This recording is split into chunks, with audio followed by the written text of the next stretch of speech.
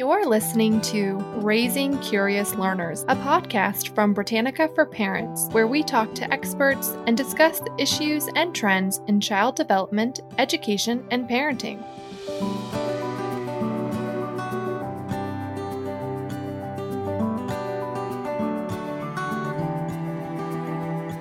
Welcome back to Raising Curious Learners. I'm Elizabeth Romanski, and my co-host, as usual, is Ann Gadzikowski. For many parents, the idea of the future can be a huge source of anxiety. Today, we're talking to an expert who's cluing us in to the one thing she says can guarantee your child's future success: empathy. So here at Britannica for Parents, we're always looking for ways to help parents and caregivers lighten their load. Raising children, as we know, is such a tough job. I know, especially these days. I wish there was a way that we could give families a magic wand that would help them relax and cope and enjoy being together. Yeah, unfortunately, we don't have a magic wand. I would love one. But we do have a very special podcast guest today who has some fantastic parenting advice. Today, we're welcoming Dr. Michelle Borba, internationally recognized author and speaker. Her most recent book is called Unselfie: How Empathetic Kids Succeed in Our All About Me World. We're so happy to have you. Thank you so much for joining us, Dr. Borba. Oh, I am so glad and delighted to be able to talk to you. This is a topic that's near and dear to my heart and soul. And I think we need to get back to just simple things that we know are proven and evidence-based that are going to make a big difference on our children's lives. Well, we are especially excited to talk to you today because we know that so much of your work is connected to the concept of empathy. Can we start by asking you to define empathy and explain to us how it's different, it's something special, and not quite the same as just being nice to each other? Oh, thanks for that question, because I think empathy is the absolute most quintessential human trait that we need to cultivate in our children. Now, the best news is it can be cultivated. Our kids are hardwired for it.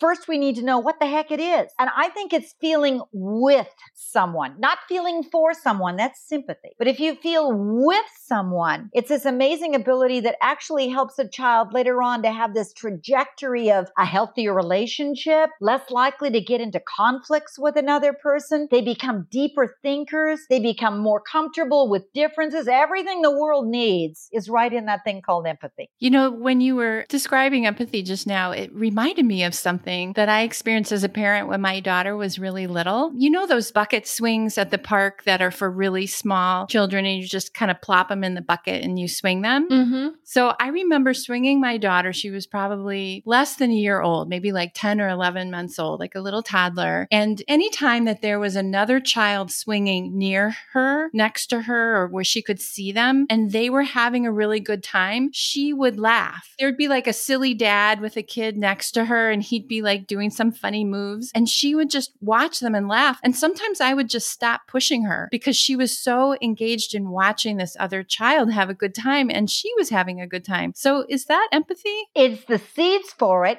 And it's the trajectory towards it because she realizes, first of all, the other person exists. There's a glorious concept. The second thing is she's actually probably mirroring the other child. So when one child laughs, you notice the other one laughs. When one child cries, you notice the other one cries. That's really where it all begins, because we now know that empathy kind of lies on a scaffold. It's kind of like a stepping stone. And it really is from womb to tomb. There's never too late to build empathy. Mm-hmm. But the very beginning stages of how we get from there is helping our child realize that the other person is there, and then they start mirroring that child's empathy levels. For instance, their emotions. Watch a little one. I mean, my 2-year-old grandson was watching Daniel Tiger, and all of a sudden his whole face looked like so sad. I thought he was going to cry. I said, "Are you okay?" He says, I sad. Because Daniel Tiger was sad. Oh. That's so wonderful. And it means that you as the parent can go in there and start using the words. Are you sad? Yes. How are we going to make you happy? Because if we don't have the emotion words,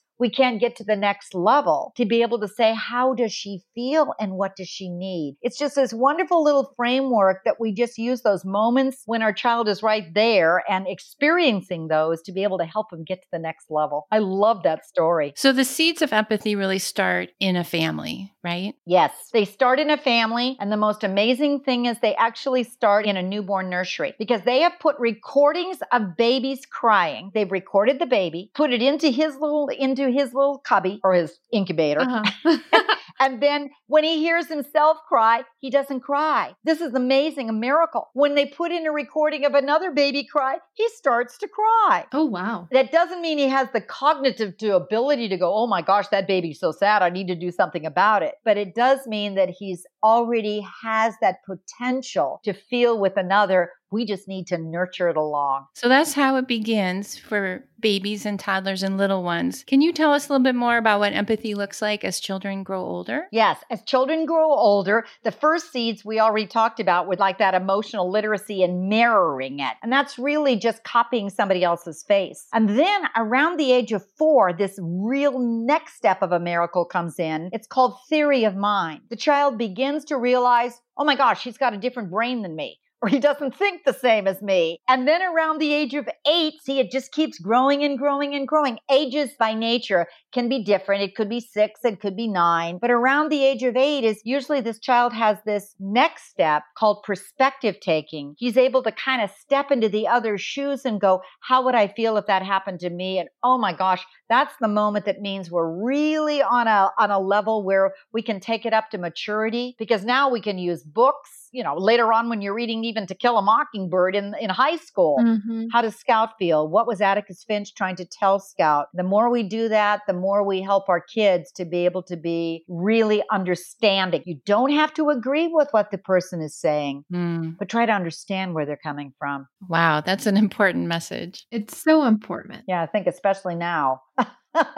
We don't seem to be as adults doing that well enough. And you said this is a lifetime journey of learning how to be empathetic. So even as adults, there's still more to learn, of course. You know what's really fascinating is they've done some new studies on us. When we look as adults, and I always get the question, so what can I do to stretch my own empathy as a grown-up? One of the best things we now know is if you're in a literary book club, when you're reading like Bel Canto or again To Kill a Mockingbird, or you're reading All the Light You Cannot See, kind of books that when you read them, you can feel yourself being stirred. They've actually put us in MRIs and realized when they read different passages of different books, like All the Light You Cannot See versus 50 Shades of Grey, we flatlined with 50 Shades of Grey. You know, a beach read did nothing to us. Maybe it was enjoyable, but we got deeper into the part where our brains are and where compassion is, kind of like behind our ears. So maybe step 1 is we want to be able to help our kids be more empathetic. Start with yourself. Get yourself into a literary book club or read some good literary fiction so you're stepping into the shoes. You'll stretch your own empathy levels. And I don't think there's any better toolkit as a parent to be able to empathize with your child. I agree. I think books are an underrated way that you can learn empathy, not just as adults. I think it's really important. And I am hopeful because I feel like book clubs have gained in popularity, especially this year. But I do feel like books are just for all ages that create the foundation of empathy, because in books, characters are so much more vulnerable and you're able to see all of those sides of people and how they feel. And so I think it is a good foundation. So that's a great tip for parents. Well, here's another tip for parents. And I so agree with what you just said, because when I was writing on Selfie and I knew empathy was so critical, I was trying to figure out if it's so critical and all the evidence says we can cultivate it, then what are the habits that we can use to cultivate it? And we already talked about the first one, which is emotional literacy. Start talking emotions far with your children. And then the second one is moral identity, which means help your child see themselves as a caring person, or that kind and caring matters in your home. Just keep emphasizing it. We're so quick to say what you get as opposed to what kind thing did you do. Yeah. So the child needs to realize caring matters. Number 3, we talked about perspective taking, getting into the shoes of the other one. 4, bingo. You just mentioned it. And that is what I call moral imagination. That's using books and films. I don't care if you're 2 or 45. The same thing works, because the kind of images or books we read can either elevate our empathy levels or diminish us. Let's be picky on what we read to our kids. Let's expose them, and let's turn off the news right now. All that doom and gloom. Children who are very empathetic, after a while, that's going to take their empathy levels down because they see the world as a mean and scary place. And so when we keep keep going up the levels of all those 9 habits, we're trying to get them to be able to get to moral courage, to step in and do the right thing and help another person. And this is stating the obvious, but we're talking about all genders. You know, it's hard for people to realize that all children, no matter what gender, need to focus on empathy. You know what? Yale Studies is nodding up and down and going, yes, because, and here we're all going to feel guilty as moms. I'm a mom of 3 boys. But I looked at a study on Yale, and what they did is that they were watching us as moms with our 2-year-old sons versus our 2-year-old daughters. And what did we do? We talked emotions far more with our 2-year-old girls than we do with our 2-year-old boys. In fact, it was all about, oh, you look so happy. Oh my gosh, how wonderful. Oh, sweetheart, that's so glorious to the girl. What do we do with the boys? Oh, boys don't cry. Oh boy, you'll lose your friends if you do that. If we keep doing that, what they discovered is that even by the age of 5, there's already a pink-blue divide with emotions. Our boys walk into kindergarten far less prepared for emotional literacy because we haven't been talking it nearly enough. The solution is real simple. Talk emotions naturally. You don't need a program. You don't need a tutor. You just find simple little ways to talk about it, because we've already discovered that teachers really appreciate an empathetic kid as they get older and older, because they're deeper thinkers. They get far deeper into the character or the history lesson or the science or how their friend is feeling. And that's what the world needs. Let's go one step more. That's why Harvard also says, Harvard Business Review, that empathy is now the top employability factor,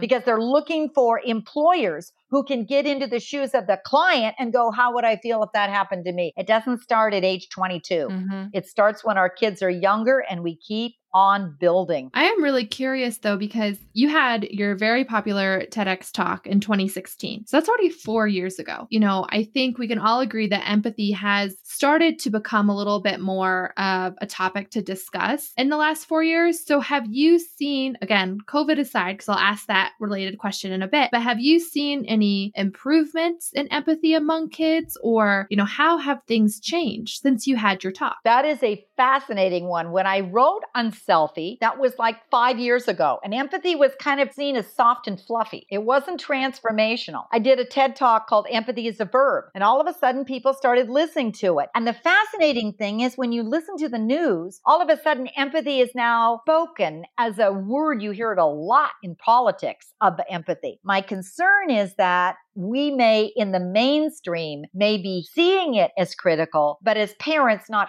quite simply doing it enough.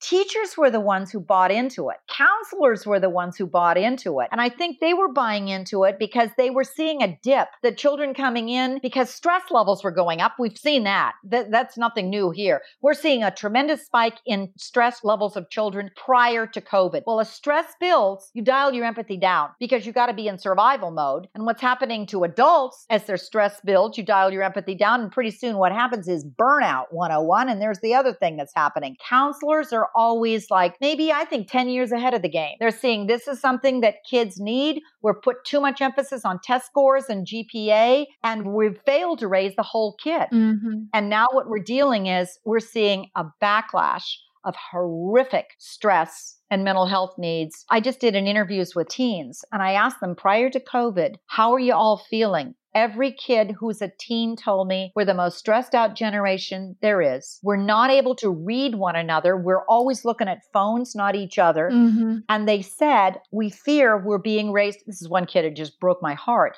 We're being raised as products, more like a test score. As opposed to a kid, it's all about what you get as opposed to who you are. That's very sad because you put it all together. It's that relationships we know are the health and the vitalness that keep us together. Now we've got social distancing, so we've got another problem, but got to keep it in mind in the big picture, what's happening to our children. Okay, so it's time for a quick break, but don't go anywhere. We'll be right back.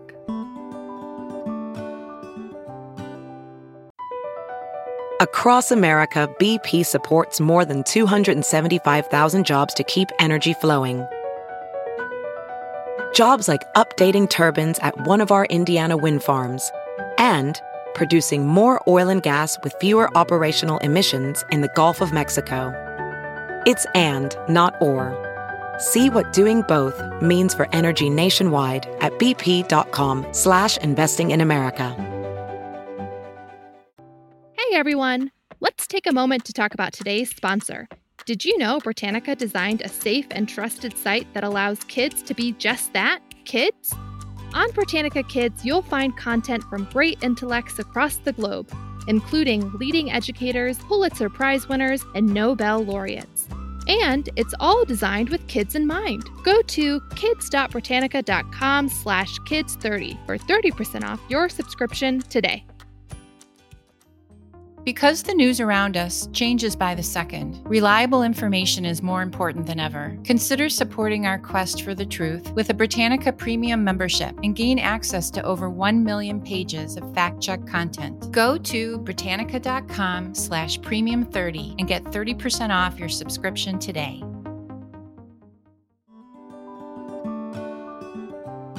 I am hearing a lot more about social emotional learning, at least among educators. And I think parents and families are starting to get more curious about it too, probably because of COVID, because we have kids learning at home and are really lonely and feeling isolated. So can you talk a little bit about how your work applies to the current situation? Actually, it dovetails absolutely perfectly, because the first thing is we need to realize, you mentioned the question, and I think we need to go one step more with it. We're at a moment that I think is a perfect storm that can either take empathy up or down. Financial instability, stress levels going up, distance learning, being removed, and social distance from each other. All of those take empathy down. But on the other hand, don't go raising the white flag and say there's nothing we can do about it. Our children are lonely. So what do? Well, we get creative. We've always done that. Let's just get creative. We can do Zoom play dates if they're regular. It's not like, okay, let's find a kid who can go online. We can do Zoom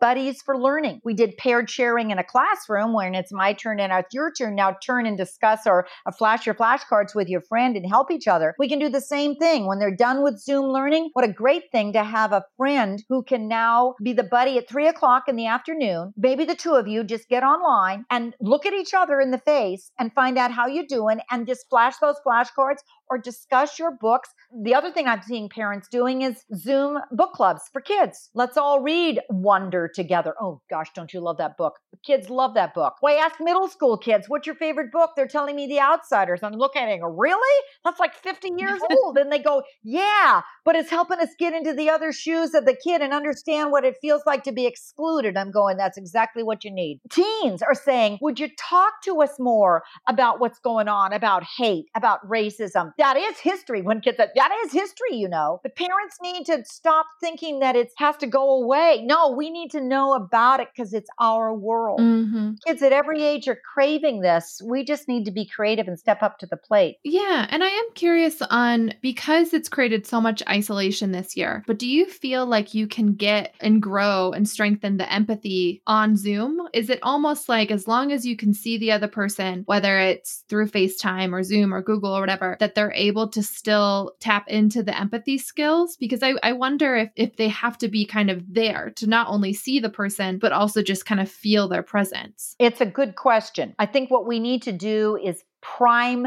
the child a little more, because this is a whole new avenue of going, now we're looking at a screen and not looking at the person sitting next to me. Mm-hmm. But how glorious to be able to say, you know what, let's call grandma, let's FaceTime her, but let's listen to her voice so you'll know when she's tired, or let's watch her face so you'll know when she's happy or stressed. Because kids, middle school kids, Common Sense Media did a report that said that middle school kids were more comfortable texting than talking. They were looking down, not up. What they were then doing is not using a phone. They were texting. So they weren't listening to voice tone and they weren't looking at body posture. I think what we look at as emotional literacy is only looking at a face, where you can learn it from voice, you can learn it from posture. In fact, it was fascinating. I was working at the Ray Charles School for Deaf and Blind Children about empathy levels. And I discovered something that was absolutely, I wasn't expecting, that blind children have a heightened level of empathy over deaf children. I go, how could that be? They can't see the person. But I discovered what the blind child does is compensate by learning to hear the voice tone. Now, The deaf child, very often at a young age, the parent may not know that the child is deaf and doesn't know how to communicate. So it just means that they're a little bit slower in the commodity of catching up. Look, no matter what our child level is, all we need to do is figure out how to just tweak it a little bit and help the child learn. Are you an audio learner? Are you a visual learner? But for heaven's sakes, during this time during COVID, when we're certainly into social distancing, we know our kids are being robbed of what they need above all else is that buddy sitting side by side. Mm-hmm. But maybe there's a silver lining. It's more time that we have families sitting side by side, family meals that we didn't do before. We got to take advantage of those because, this is going to go by very quickly. And these are going to be lost moments if we don't say they're stuck in the house with us. Maybe we can take advantage of it. Yeah. At the same time, I've heard a lot already in this about compassion fatigue. And I wanted to kind of circle back to that because, we just spent a little bit of time talking about how we could use COVID to strengthen empathy among kids using video. But at the same time, because everyone is so stressed, the compassion fatigue must be at an all-time high. And so first, because I don't know if all of our audience understands what compassion fatigue is, so I wanted to hear your definition, but then I also want to hear how you think we as parents and for our kids can sort of mitigate that and make sure that we're not reaching a compassion fatigue when right now it's more crucial to be empathetic than ever, I would say. Think of compassion fatigue as probably the best example of it are first responders. You watch them being so exhausted. They have such empathy for people, the doctors, the nurses. And then after a while, they watch just a steady death toll and they watch so much suffering. And after a result, what happens is their own levels of empathy go down because they have to protect themselves and they're absolutely at an exhausted level of giving back. Mm-hmm. So what we're finding is the Boston University and many major universities are now helping first responders keep their empathy open and up. One way, if you yourself as an adult, if you realize, oh my gosh, I'm really suffering, my empathy levels is going down, it probably is because you're looking at people in an affect level. But there's different kinds of empathy. One kind is affect. And you can see that in a child. They watch the movie Bambi and they're a basket case. They go into their room and they're just like sobbing their way through. That's affective empathy. But there's also cognitive empathy. That's the child who you think, I don't know if he has empathy. He's always so quiet. Not necessarily. That's a child who may be trying to understand where the other person's coming from. So one way you can actually help your compassion fatigue is go from affect into cognitive and talk yourself into, hey, I need to think this through and not put this on my heart so much because it's exhausting me. Now, how you take that up a level for your children, you use the science. Step number 1, back to the teens I interviewed. I say, what are you guys doing? We're so stressed, but what are you doing to help? One group says, well, we're doing quarantine bags. And then what's that? We're worried about our friends who don't have access to counselors. They were depressed before that. We can hear it in their voice. We wanted to do something for them. So we got a group of friends. We're social distancing, Dr. Borba. We're not with each other. We're wearing masks. But I said, so what are you doing? Well, we're planning this on by text where we put together, oh, this is so wonderful. We put together like little bags, like lunch bags, and we put things inside them, like maybe a note, a handwritten note that we miss you or how are you doing, or maybe a gum, or maybe a candy. And we decorate the bag. We drop the quarantine bag at the end of the driveway and then we go. It's absolutely amazing. It makes us feel so good. But each of the kids, when they get our bags, calls us up in tears thanking, thank you for thinking about me. I didn't realize somebody was thinking about me. Okay, now what's that do? One of the best ways to get rid of the compassion fatigue, or the best ways to boost empathy right now and reduce your stress, is give, not get. Mm-hmm. Hey, Mrs. Jones is next door. She's all by herself. You think she's lonely? I think she is too. What can we do? Good idea. Let's bake her some cookies and drop it off at the porch. Or those precious children in Ohio who realized that their neighbor was so lonely, so they dragged their cellos onto her porch, sat there and played the cellos to her. The children were social distancing from her, but they take a video of it. The video went viral. Everybody cried. When I'm crying just telling you the story. But it was the kids coming up with the idea. What can you do to help whoever is lonely. Some kids, it could be playing a game. So it could be the cello. Some kids, it could be the quarantine bag. Mobilize your children's hearts. Ask them what we can do. And you will find one of the best ways to keep their hearts open, their empathy open, and boost their stress down. I also really like how you said, ask them what they want to do, because if you're giving them the independence and authority to choose what they want to give, then they're going to be much more invested than you're just like, you should do this. The other thing, it becomes your idea, not theirs. What you want to do is empower the child. Oh my gosh, when I was writing on Selfie, my favorite chapter is chapter 9. I interviewed dozens of kids. All the teachers would say, go figure out how that kid became so darn compassionate. That kid is absolutely glorious. It didn't make any difference if they were 5 or 17. But I remember interviewing a kid, he must have been around 9. His name was Nathan. I'll never forget Nathan. I said, everybody's talking about you, Nathan, that you're amazing, that you were helping homeless people. How did you start that? He said, I was driving and it was a rainy day and I was in the back seat and my mom was driving along the street and I saw this man and he looked so wet and so lonely. And I asked Mom, can we give that man that extra overcoat? Daddy's coat's in the back seat. Can we give him the overcoat? My mom stopped the car. She said, sure, Nathan. I took the coat. I gave it to the man. The look in his face was like, he started to cry a little bit. And he said, thanks for thinking of me. I got into the car. I got in the back seat. My mom drove away. I couldn't stop looking at him. He was kept waving and kept waving. When I got home, I said, Mom, we got to do this again. Pretty soon we didn't have any coats left in the house. Pretty soon there was no coats left in the neighborhood. All the rest of the kids started to help. But he said, that's the moment. It was giving it to one person. And it really made me realize, wow, I can do something really good to make somebody feel better. Oh, there's nothing more powerful. So when we're thinking about our listeners, our parents who are at home, and many of them are, feeling overwhelmed or feeling stressed out, as we were talking about at the beginning, if you had just one piece of advice or wisdom to offer them, what do you think would be at the top of your list? I think what we need to realize is that we got to take care of ourselves before we take care of our kids, because our stress really does spill over to our children. We want so much to do so much for them. And maybe this is a time to stop being a verb and be a noun. Just be, not do. And the reason for that, this is psychology that looked at thousands and thousands of studies on parenting. I mean, there's been a lot of studies on really, truly what makes a good parent. And number one on the list, when they looked at the most highly correlated factors of good parenting, the number one on the list was no brainer. They love the kid. Okay, duh. What's number 2 on the list? Had nothing to do with the child. Number 2 on the list was the parent who figured out how to manage their stress.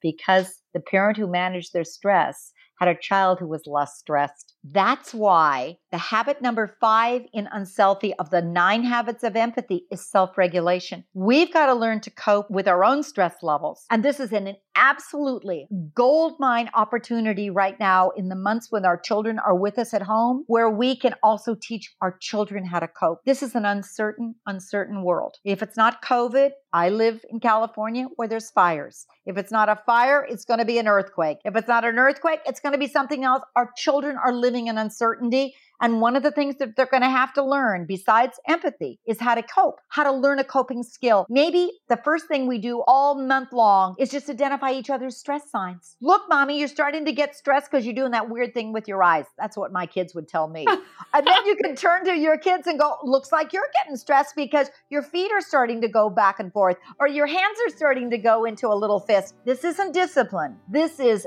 gloriously, look what's happening. And then what you could do something wonderful is once the kids all know their stress signs, you can do step 2. Everybody can come up with a stress sign. You just put your hand straight out. Don't say a thing. Just put your hand straight out. That's your timeout signal. That means I need some space. And number 3 is, what do? Oh, this is wonderful. Make a calm down corner in your house. Have your kids help you make the calm down corner. Don't you do it for the kids. They can grab their beanbag chairs. They can grab pillows. They can grab books. Teens say they want music. Little kids say maybe it's a koosh ball. But every time you start to feel that stress sign, You give yourself the timeout signal. Go to that calm down corner, and everybody in the house will start using that calm down corner the rest of your child's life. They're going to know their signs. They're going to know they need to be able to take those deep, slow breaths. You can teach them deep, slow breathing as well, but I think we forget that they first need to know their signs. They second need to be able to say, I'm getting stressed, or I need to calm down. And third, they need a place to go. So, Dr. Michelle Borba, thank you so much for joining us. It was such a pleasure to talk to you today. It was. We appreciate your sharing your expertise and giving us advice on how to develop empathy. We really appreciate it. So thank you so much. You're so welcome. Thank you. Thanks for tuning in to this episode of Raising Curious Learners. Special thanks to our guest today, Dr. Michelle Borba, author of Unselfie: How Empathetic Kids Succeed in Our All About Me World, for giving us some tips on how we can help encourage our children to build their empathy even during the COVID-19 pandemic. I'm Elizabeth Romanski, and my co-host is Ann Getzkowski. Our audio engineer and editor for this episode is Emily Goldstein. If you liked this episode, make sure to subscribe on Apple Podcasts, leave us a review, and share with your friends. This program is copyrighted by Encyclopedia Britannica Incorporated, all rights reserved. Hey everyone! This episode is brought to you by Britannica for Parents, a free site with expert advice for your tech-savvy family needs. Whether it's explaining Zoom to your 3-year-old, navigating your child's new friendship with Siri, or more serious topics like talking to young children about the police or sending your kids back to school during the COVID-19 pandemic, we're here to help with resources for parents of all age groups. Check us out at parents.britannica.com.